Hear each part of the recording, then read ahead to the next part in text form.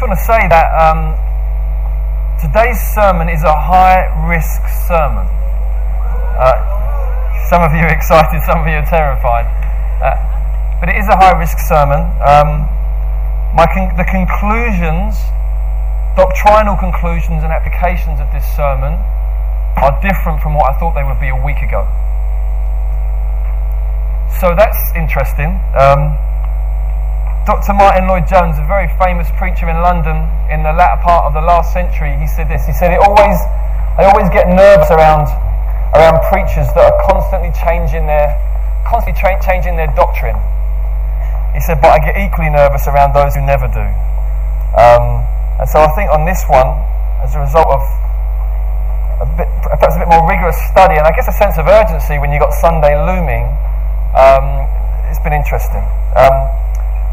So what we are doing with this new series, What a Stunner, is we are looking at the gospel as the treasure and the jewel, the wonderful multifaceted diamond that it is, but looking every week through a different facet of the gospel. We're bringing out a different element of its glory and splendour, and we're doing it by looking at creation and fall, Israel, Jesus, and the new creation. Every Sunday we're going through those 4 stages in each sermon, in each gospel theme that we are looking at. Today's theme is Sabbath rest.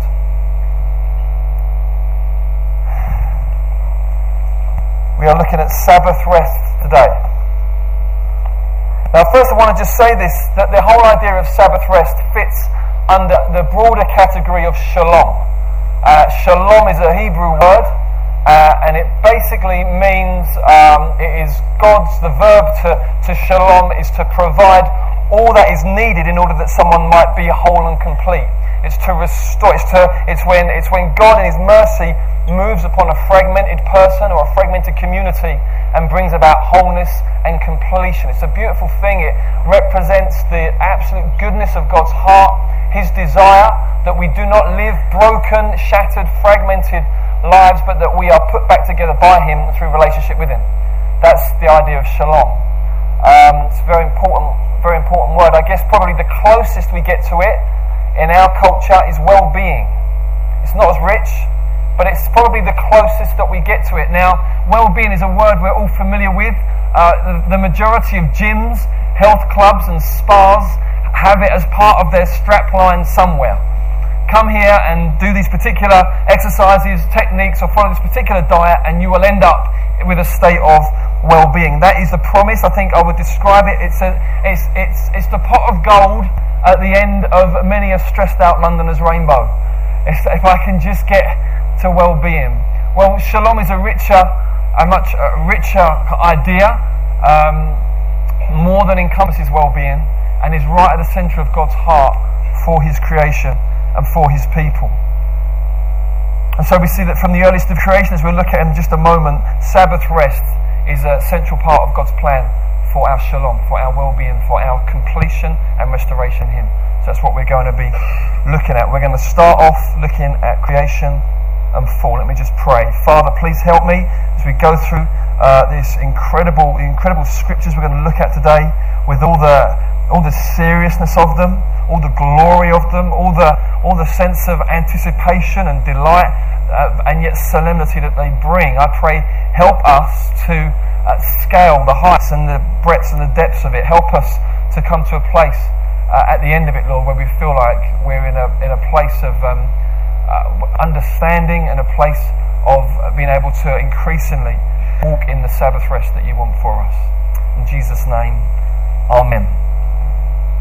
The first mention of Sabbath rest in the Bible is magnificent. If we read the first 3 verses of Genesis chapter 2,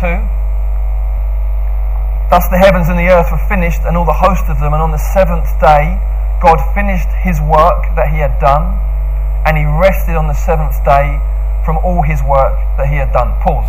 Let me just say this. If you have to leave halfway through this sermon, it's not going to work.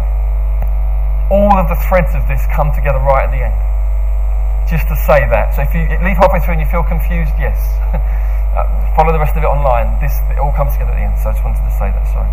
Thus the heavens and the earth were finished, and all the host of them, and on the 7th day God finished His work that He had done, and He rested on the 7th day from all His work that He had done.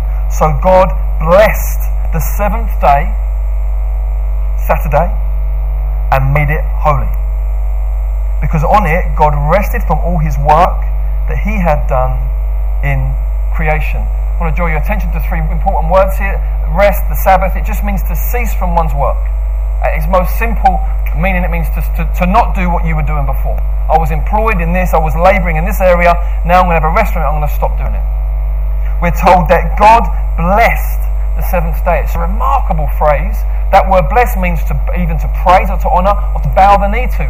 So you see even God at this stage in creation almost humbling himself before the seventh day. It's remarkable. It's a remarkable thing. God in all of his omnipotence, which means he has all power, doesn't get tired or worn out, he voluntarily almost humbles himself under this seventh day, and he blesses it. And then we're told that he sanctifies it, which means to cleanse or to set apart and make holy. So it's a very big moment here. One theologian put it like this: of course, an infinite and immortal God has no physical need of rest as humans do. Rather, he was deliberately setting a precedent for his creatures. If God himself is prepared to observe a Sabbath rest, then certainly no mere mortal being dare balk at doing likewise. We'll look as it goes on how that is definitely proves to be the case. God is not tired. God is not worn out at this point. Okay? He simply ceases from his work in order to enjoy his labours and set a pattern for his creatures. So it's the first Sabbath we come to is magnificent. There's nothing negative about it. God's not worn out. The work hasn't been negative. We're told that he created all things and it was very good. God was very happy with what he'd done. Everything's fruitful, productive, blessing, blessing, blessing. And still in that context, God says, and I'm going to take a rest. And so Sabbath rest is at the centre of creation. It's not something that comes in after sin and after corruption. No, it's right there at the beginning, and it's part of God's plan for blessing for his creation. Then in Genesis chapter 3 we find the man and the woman deliberately dishonour God and disobey his one prohibition. God was very liberal, eat from any tree, but one prohibition, don't eat from that tree. They eat from that tree. And as a result, God brings a judgment on them. And in verses 16 to 19 of chapter 3, God says this to the woman. He said, I will surely multiply your pain in childbearing. In pain you shall bring forth children. Your desire shall be for your husband, and he shall rule over you. This is all God's judgment on them for their sin. This isn't God's initial intent for them. This was all as a result of their sin. And to Adam he said, because you've listened to the voice of your wife and eaten of the tree of which I commanded you, you shall not eat of it. Cursed is the ground because of you. In pain you shall eat all the days of your life. Thorns and thistles it shall bring forth for you, and you shall eat the plants of the field. By the sweat of your face you shall eat bread till you return to the ground, for out of it you were taken, for you are dust, and to dust you shall return. Now in this moment in history where God brings this judgment on them for their sin and banishes them from the garden of delights, in this moment there is no mention of rest. Nothing else is said about it, and yet what becomes clear is this: life is going to change from this point on. Before, life did involve work. The man was put to work in the garden, the woman to come alongside and help him. They were to work and cultivate and nurture and build. They weren't going to just sit around. There was work, but it was going to be fruitful, wasn't going to be toilsome, wasn't going to be draining, wasn't going to be frustrating, wasn't going to be negative. It was all good, and they were going to rest. Now suddenly it's going to be toilsome, it's going to be stressful, it's going to be frustrating. There are two particular areas of labour, if you like. Her labour in childbirth, his labour in work in the ground will become painful for her, for him will become futile and frustrating. Life is going to become stressful. And so one thing we can be sure of is this: if rest was needed before, how much more will rest be needed now? If Sabbath was a big deal then, how much more is Sabbath a big deal now? Rest now becomes a matter of urgency because of what life has become. Then as we track things through historically through the Old Testament, we see God creates for himself a nation from a man called Abraham and a woman called Sarah. He creates for himself a nation, the nation of Israel. And what we realise is that God's desire is to have a holy nation. What that means is there's a people that are set apart for him, and for his purpose. Not so they might just enjoy him in a little bubble, but so that they might shine out to the nations around them what it's like to know God, what it's like to walk with God, and for the other nations looking on to be amazed and to be provoked to wanting to ask questions and find out about the Lord themselves. The Sabbath is central to the corporate life of this people. We'll look at some scriptures in just a moment. But the Sabbath is right in the middle there. Now, bit of context for you. In those days, all nations would worship gods explicitly. We all still worship gods now, only it's much more implicit, less obvious. But in those days, everyone would worship gods of some sort. And most of the time, they would be represented by statues, idols that they had made by their own hands. Now, these gods were the gods of their own imagination. They had kind of created them, and out of their own superstitions, fears, anxieties, sinfulness, fallenness, had kind of imposed these demands these gods then wanted for them, and then they would live under the oppression of those demands. And really, their worship would look like fear, superstition. It was a slavery, had to commit often terrible things in order to, in quotes, appease these so-called gods. And that's what worship was like. Worship was not restful, worship was not joyful, it was an oppressive, hard slog, and it was often the things that were so-called required of them by these gods were horrible, lurid, vile, perverse, and really destructive. That's the context. God brings Israel into this context, and he creates a very different way of living for them. The first instance to draw your attention to around the Sabbath is around this idea that where God feeds them bread from heaven. This mysterious season where they're living in the wilderness, they haven't got any farms or lands to work, so God feeds them with this very mysterious food of angels, it's referred to somewhere. It's like this wafery kind of bread, and every morning there's just a layer of it on the floor, and they're to go out and get enough for a day. And let's read what happens in Exodus chapter 16 in this situation. The Lord said to Moses, "Behold, I'm going to rain bread from heaven for you. The people shall go out and gather a day's portion every day, that I may test them whether they walk in my law or not. On the sixth day, when they prepare what they bring in, it will be twice as much as they gather daily. On the sixth day they gathered twice as much bread, 2 omers each, and when all the leaders of the congregation came and told Moses, he said to them, 'This is what the Lord has commanded. Tomorrow is a day of solemn rest, a holy Sabbath to the Lord. Bake what you will bake and boil what you will boil, and all that is left over lay aside to be kept till the morning.'" Next slide, please, Rach. So they laid it aside till the morning, thank you, as Moses commanded them, and it did not stink and there were no worms in it. Moses said, "Eat it today, for the day is a Sabbath to the Lord. Today you won't find it in the field. 6 days you shall gather it. On the 7th day, it's a Sabbath, there won't be any." On the 7th day, some of the people went out together, but they found none. And the Lord said to Moses, "How long will you refuse to keep my commandments and my laws? See, the Lord has given you the Sabbath. Therefore, on the 6th day, he gives you bread for 2 days. Remain each of you in his place. Let no one go out of his place on the 7th day." So the people rested on the 7th day. There was a test for them, and it was a very simple test. And it's this: gather twice as much on Friday. On Saturday, just stay in your tent. It's not hard. Yeah? It's not like really complicated. It's not some sort of IQ test. If you can solve this, you're all right. No, just stay in your tent. Don't go out looking for bread. What is it with people? You can imagine it, can't you? Saturday morning, it's like, well, we have got enough, because we got 2 lots yesterday. You know, I'll just have a quick scout just around the edge of the tent. It's not really like going out. It's a little walk. Just do a quick lap of the tent, and there might be a bit extra. God has said, don't. There's this test, and the test, I guess, fundamentally kind of exists within this whole idea of, if I trust God, will there be enough? That's what it is, isn't it? Yeah? If I do it God's way, will there still be enough? There it begins to get, it's that faith issue. Or do I just need to kind of just chivvy it along a bit? Help him out a bit? I know he said there'll be enough, but times are hard. Yeah? Or God's up there, we're down here, he doesn't know what it's like. There's pressure down here. It's pressure, he doesn't really understand. It's a faith issue. God knows it's a faith issue, so he puts it forward to them as a test. So it's quite just a vivid illustration of how the thing works. Let me just read to you from the law, just so you get a sense of the seriousness in God's heart about the Sabbath. Exodus 20. "Remember the Sabbath day to keep it holy. 6 days you shall labour and do all your work. The 7th day is the Sabbath to the Lord your God. On it you shall not do any work. You, your son, your daughter, your male servant, your female servant, your livestock, all the sojourner who is within your gates. For in 6 days the Lord made heaven and earth, the sea, and all that is in them, rested on the 7th. Therefore the Lord blessed the Sabbath day and made it holy. Next slide, please, Rach. And the Lord said to Moses, you are to speak to the people of Israel and say, above all,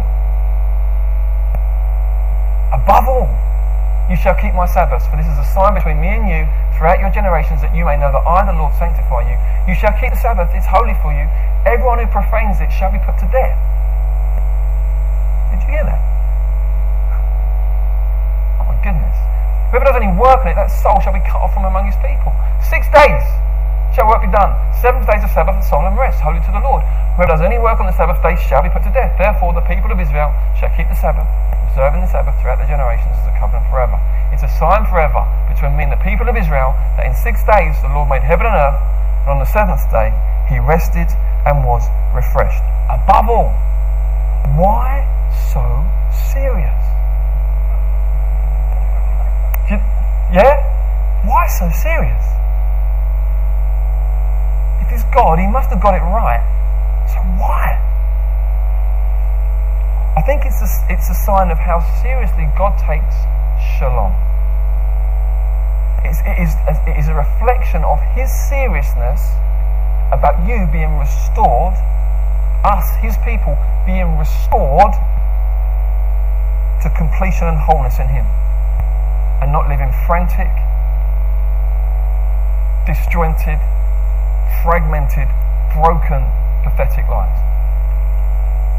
It's very, very huge. And then look at Leviticus 25, it goes even further. Next slide, please, Rach.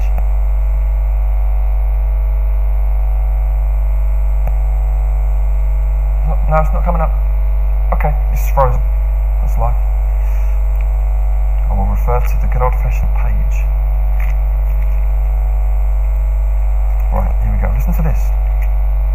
The Lord spoke to Moses on Mount Sinai, saying, speak to the people of Israel and say to them, when you come into the land that I give you, so now he's saying you're going to come out of the wilderness into the land shall keep a Sabbath to the Lord. 6 years you shall sow your field, and for 6 years you shall prune your vineyard and gather in its fruits. In the 7th year there shall be a Sabbath of solemn rest for the land. This is remarkable.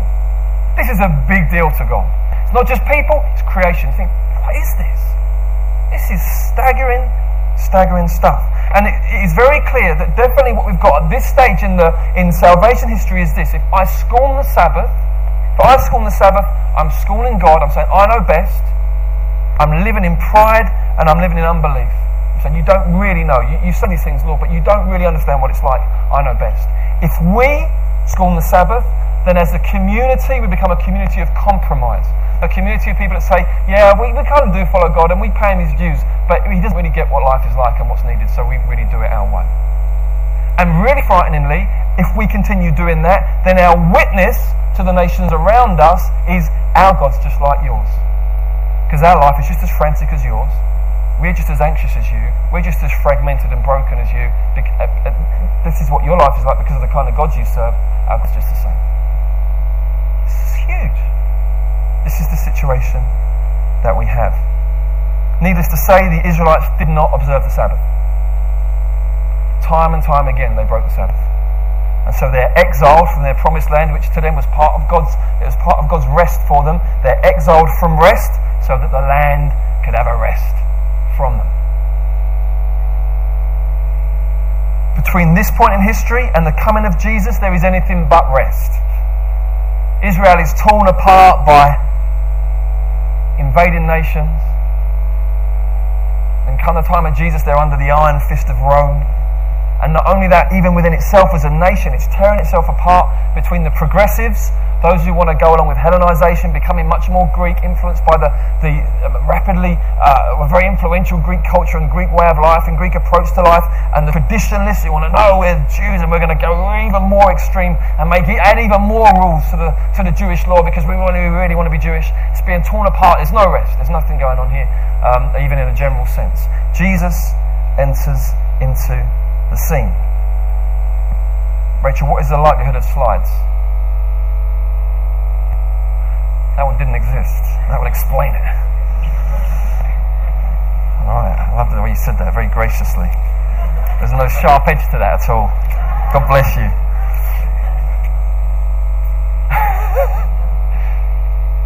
Hold on, don't ruin the surprise. Hold on. So Jesus has to really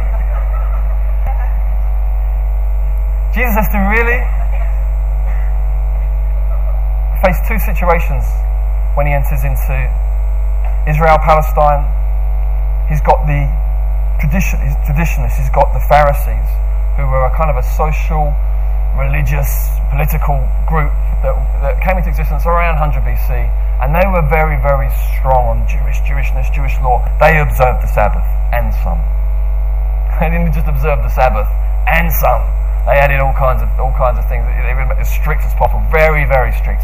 And Jesus had to confront them with some teaching on the Sabbath. And then Jesus begins to say some things to just Joe Public, just general people around, which again begins to point somewhere quite interesting. So you're going to feel a sense in this point now of something revolving and moving. You think, what's going on here? So let's look at the situation which Jesus has here with the Pharisees. First of all, one Sabbath he was going through the grain fields. As they made their way, his disciples began to pluck heads of grain, and the Pharisees were saying to him, "Look, why are they doing what is not lawful on the Sabbath?"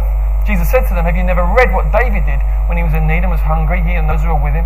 How he entered the house of God in the time of Abiathar, the high priest, and ate the bread of the presence, which is not lawful for any but the priest to eat, and also gave it to those who were with him. And he said to them, the Sabbath was made for man, not man for the Sabbath. So the Son of Man is Lord even of the Sabbath." And then another story, when Jesus heals on the Sabbath, he went on from there into the synagogue. A man was there with a withered hand. They asked, "Is it lawful to heal on the Sabbath?" so that they might accuse him. He said to them, "Which one of you who has a sheep, if it falls into a pit on the Sabbath, will not take hold of it and lift it out? Of how much more value is a man than a sheep? So it is lawful to do good on the Sabbath." He said to the man, "Stretch out your hand." And the man stretched it out, and it was restored healthy like the other. But the Pharisees went out and conspired against him how to destroy him. So Jesus says two very important things here about the Sabbath as the things move into a bit of a climax. The first thing is this: the Sabbath is made for us. It's God's gift to us. It's not like, oh no, that thing again. It's not that we are supposed to be enslaved, or the Jews were supposed to be enslaved to this system, this scenario. I know we've got to do that. No, it was God saying, it's for you. I've given it to you for your good, for your blessing, for your restoration, for your refreshment. The Pharisees had got into a kind of way of thinking which was much more, it was more like something, this is what we're made for. No, it's made for you. And then secondly, mercy and compassion trump the Sabbath. There's kingdom things to be done, sharing the good news, healing the sick and all that. And you can do that on the Sabbath. It's not in God's heart to stop you doing that kind of thing on the Sabbath. So it's interesting, Jesus bringing some things to a point here, and you think, oh, okay, it's interesting. Didn't realise. Really breaking a kind of a, how can I describe it? A kind of approach to the Sabbath that's just like a heavy yoke that would really suck the life out. No, this is for life. It's for life, it's for health, it's for wholeness. And then Jesus says this to the general public, Matthew 11, verses 28 to 30. "Come to me, all who labour, and are heavy laden, I will give you rest." Now that word rest, it's important. The Jews created a copy of the Old Testament that was written in Greek, known as the Septuagint. And if you go back and look in the Septuagint in the Genesis 2, the first Sabbath, the root word for rest that's used is the same as this word here. I will give you rest.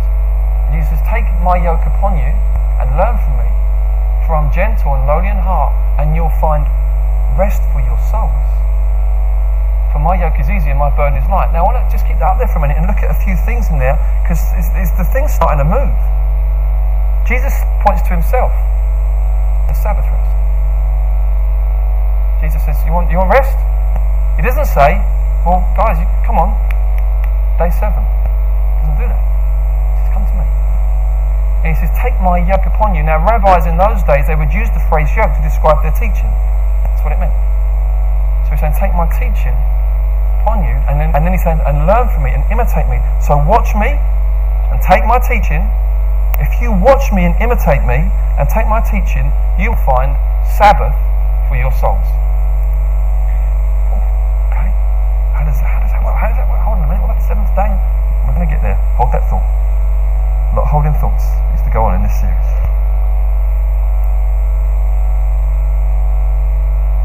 Then we find the cross. Just before the cross, there's this moment in the Garden of Gethsemane, Luke 22. He came out and went, as it is custom, to the Mount of Olives, and the disciples followed him. And when he came to the place, he said to them, "Pray that you may not enter temptation." And he withdrew from them about a stone's throw and knelt down and prayed, saying, "Father, if you're willing, remove this cup from me. Nevertheless, not my will, but yours be done." And there appeared to him an angel from heaven, strengthening him, and being in an agony, he prayed more earnestly, and his sweat became like great drops of blood falling to the ground. At this point, shalom breaks down for Jesus. At this point, he begins to come apart at the seams. At this point in the story, you see Jesus like you've never seen him before. He says things in the Gospel of Matthew. He says, "My soul is distressed to the point of death." We see that he's carrying a weight all of a sudden that he doesn't seem able to carry. You think, is he going to be okay? And he begins to fall apart, sweating blood, hypertension is kicking in. He's crying out, "Lord, is there another way?" Sabbath breaks down. Shalom flees. The blessed one enters into the curse and becomes cursed for us. The next few hours, the next day is filled with the horror of this blessed Messiah, this glorious healer, this wonderful Saviour, nailed to a bit of wood and going through agony and torment and crying out, a mixture of dereliction, my God, why have you forsaken me? Compassion, Father, forgive them, I don't know what they're doing. And desperate last breaths, into your hands I commit my spirit. It's just this moment of, the Bible says he was marred beyond human likeness. People looked at him, considered him smitten by God. He became a curse for us. All the terrible law breaking of Israel piled upon him. The sins of the world, the sins of Adam, and the whole world piled upon him in that moment. It's a terrible, terrible thing. And yet it's the thing we celebrate. It's the turning point of history. Because we recognise that in that moment, our curse, our debt was paid. And then we have, 3 days after that, the turning point of history. I will say that again, because now the whole sermon begins to come together. 3 days after the cross, when Jesus rises from the dead, we have the turning point of history. When Jesus rises from the dead physically, it's the beginning of a new age in the entire purposes of God. I wish God would give me the eloquence to put it in such a way that would help you understand what I'm actually saying here. Because I think for me, in preparing this sermon, I've seen it with fresh eyes, and I'm like, oh, you've got to get it, right? Listen, at the resurrection of Christ, the next age, the age to come, begins to break in to this age. In the whole of the setting up of God's purposes and the ages at the resurrection of Christ, there's such a huge moment. It's another Genesis. It's like a new humanity comes out of the ground, as in Genesis, where God forms Adam out of the ground. Here we see a new humanity in Christ coming out of the ground, made for glory and made for the age to come. And the new age begins to kick in, and it is stunning. And we're going to look at what it has to say to the Sabbath in just a moment. But you need to hold that thought. New age begun. And for just a moment, before we apply this whole thing, I want us to look forward to, well, what? So if there's a new age has begun, and it's breaking into this age, and kind of the age we're living in now, then it's kind of this age, but also the new age has started. There's an overlap. What's it going to be like when the whole thing comes to fruition? What is it going to be like when Jesus returns and the new age begins? So we're going to look at a couple of scriptures from Revelation about that, then we're going to bring the whole thing together. So Revelation 17, we're going to look again at the spirit of Babylon, this demonic spirit that sits over the nations and lures and seduces sinful people that have run away from the God of the Sabbath, running headlong into their own desires and longings and ambitions. We're going to look at what's to become of that. So Revelation 17. One of the 7 angels who had the 7 bowls came and said to me, "Come, I'll show you the judgment of the great prostitute who is seated on many waters, with whom the kings of the earth have committed sexual immorality, and with the wine of whose sexual immorality the dwellers on earth have become drunk." And he carried me away in the spirit into a wilderness, and I saw a woman sitting on a scarlet beast, full of blasphemous names, had 7 heads and 10 horns. The woman was arrayed in purple and scarlet, adorned with gold and jewels and pearls, holding in her hand a golden cup full of abominations and the impurities of her sexual immorality. And on her forehead was written a name of mystery, Babylon the Great, mother of prostitutes and of the earth's abominations. And I saw the woman drunk with the blood of the saints, the blood of the martyrs of Jesus. Now, in apocalyptic literature like Daniel and Revelation, the seas, we see there that she's sitting on the seas. Near the beginning, they're seated on many waters. The waters represent the turmoil of the nations. The waters represent the way the nations are constantly fighting for supremacy, and the wars and the oppression and the political machinations and all the things that go on between nations and wars that we read about in the newspapers all the time. That is represented by the seas and by the many waters in apocalyptic literature. And so what we see is this, is that the striving of the nations, the striving of humanity that has run away from God, run away from the God of Sabbath, and just determines to make our own best way in the world and to be one step ahead of everyone else. And all of that, it provides this perfect platform for this demonic spirit, Babylon, to sit on. Okay? You've got to understand that. Selfish ambition, greed, determining to be first, pushing yourself forward at the expense of others, that whole spirit, that whole way of life. I'll make it on my own. I'll be ahead. I won't prefer you. I'm going to get ahead of you. I determine I will be preeminent. We do it individually. We do it as families. We do it as nations. We do it as cities. That whole spirit, it just provides a platform upon which this demonic spirit, this vile, disgusting thing, can sit. It gives it a platform for its power and for its influence. You've got to understand that. You've got to catch that and understand that.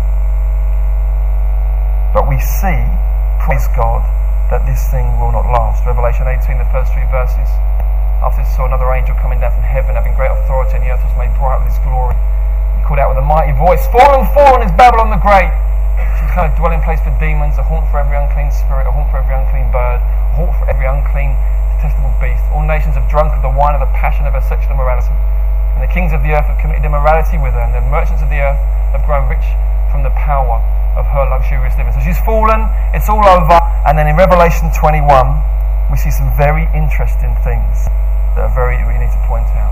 I saw a new heaven and a new earth, for the first heaven and the first earth had passed away, and the sea was no more. The sea was no more. Symbolic. When the new heavens and the new earth come, when Jesus Christ returns and makes all things new, there's not going to be any more of that spirit going on. I'm going to show you who's best, we're going to compete, build up arms, build up power. None of that anymore, there's no sea. Okay, that's what's being spoken there when that comes. And I saw the holy city, the new Jerusalem, coming down out of heaven from God, prepared as a bride adorned for her husband, and I heard a loud voice from the throne saying, "Behold, the dwelling place of God is with man. He will dwell with them, and they will be his people, and God himself will be with them as their God." In Eden, in the first creation, it seems like God would visit. In the cool of the day, the presence of God would come, and they would walk together with Adam and Eve. Here, God doesn't just visit, he lives here. So the dwelling place of God is with men. The whole of what has been in God's heart from the start comes to wonderful, perfect fruition. So you live constantly in the presence of the God of Sabbath. Wow. The God who is Shalom. You will dwell with him and see him face to face. Just back, sorry. Please wait. Oh, thank you. He will wipe away every tear from their eyes. Death shall be no more, neither mourning nor crying nor pain anymore, for the former things have passed away. Okay, next slide please, Rach. And he who sits on the throne said, "Behold, I'm making all things new." Also said, "Write this down, for these words are trustworthy and true." And he said to me, "It's done. I'm the Alpha and the Omega, the beginning and the end. And to the thirsty I will give from the spring of the water of life without payment. The one who conquers will have this heritage, and I will be his God, and he will be my son. As for the cowardly, the faithless, the detestable, murderers, sexually immoral, sorcerers, idolaters, liars, their portion will be in the lake that burns with fire, which is the second death." And one more, please. And the angel showed me the river of the water of life, bright as crystal, flowing from the throne of God and the Lamb to the middle of the street of the city. On either side of the river, the tree of life with its 12 kinds of fruit, yielding its fruit each month. And these are the trees for the hidden of the nations. No longer will there be anything accursed. So the curse that came to Adam and Eve, pain, toil, sweat, labour, no more of that, all gone. The throne of the God and of the Lamb will be in it. His servants will worship him. They will see his face. His name will be on his foreheads. Night will be no more. So even the physical time when we go have a sleep, no need for that anymore. They'll need no lamp, no light of lamp or sun, for the Lord will be their light, and they will reign forever and ever. I mean, this is where it's going. It's physical, it's new heavens and new earth, but it's glorious. That is where it's going. That is the plan of God for his people. His presence is our rest. The whole of the curse will be reversed. So, my friends, what does that say to us about the Sabbath? You're all thinking, finally. Application. What am I saying? Number one, listen, the Sabbath as a concept, Sabbath rest, is for you. The Sabbath was made for man, not man for the Sabbath. So whatever it's going to look like for Christians, I'm going to get into it in a minute, but whatever it looks like, it's for your benefit. Do you hear me? Do you want to benefit? Okay, whatever it looks like, it's for your benefit. You're thinking, oh no, I love Saturdays. I don't want to stop doing that on Saturday. Well, don't worry, we'll get there. Second application. I think we know that the Jewish Sabbath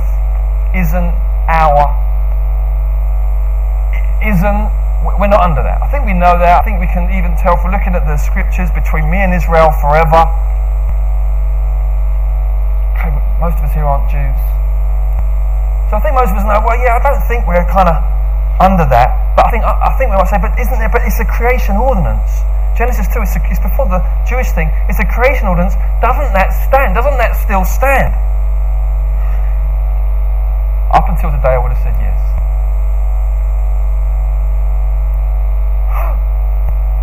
I would have said something like, yeah, well, and I've said it. You can find the sermon online if you look hard enough, probably years ago. 6 and 1.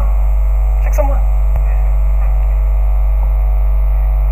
Why do I no longer believe it? Because I think it's really, really lazy to treat scripture like that. You cannot read something in Genesis 2 as profound as that. God rested, blessed the seventh day, made it holy, and then say, yeah, we'll kind of have that. But you do, we're in London, That doesn't work. That doesn't work.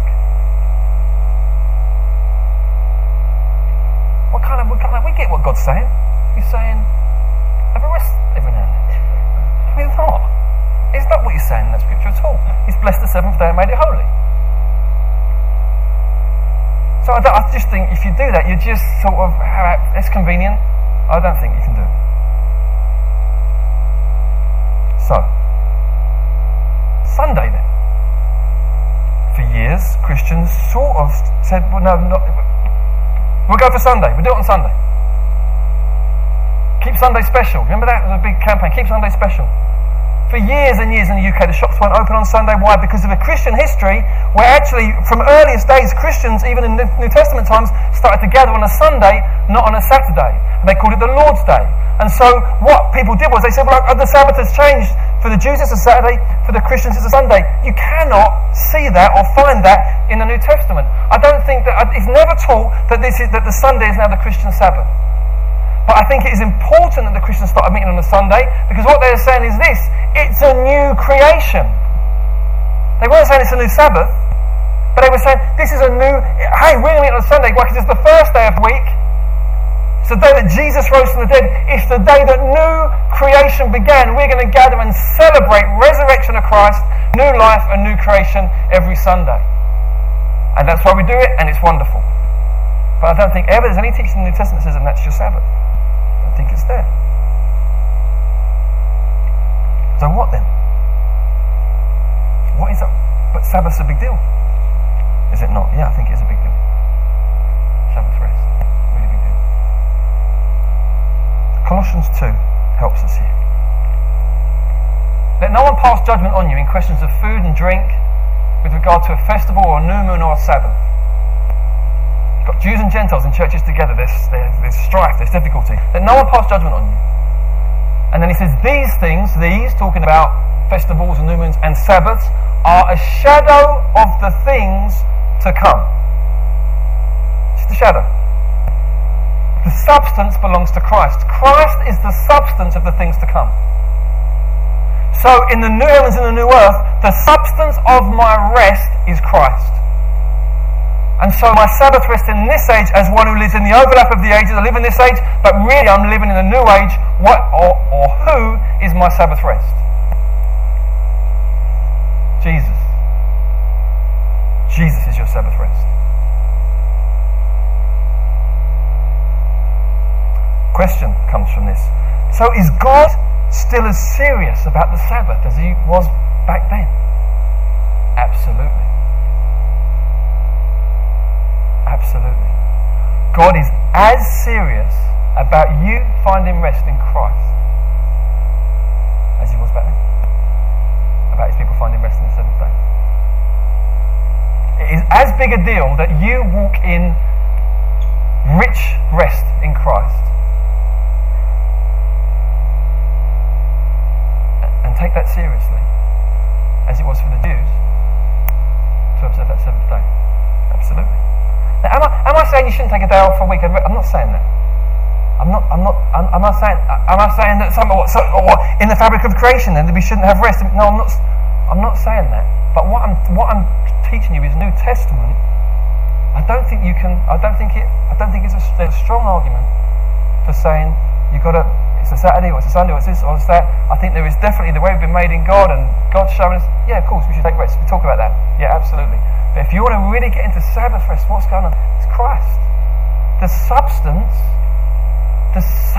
of the things to come is Jesus Christ. And so, you need to be in fear of God regarding walking with Christ. You need to be in the fear of God regarding appropriating the means of grace. God gives you the Bible so that you can know Jesus better. God gives you prayer and fellowship so you can grow in Christ. Take that seriously. Be gripped by that. Don't sit there, are you under grace, kind of a bit of that. No, listen. Of course you're under grace.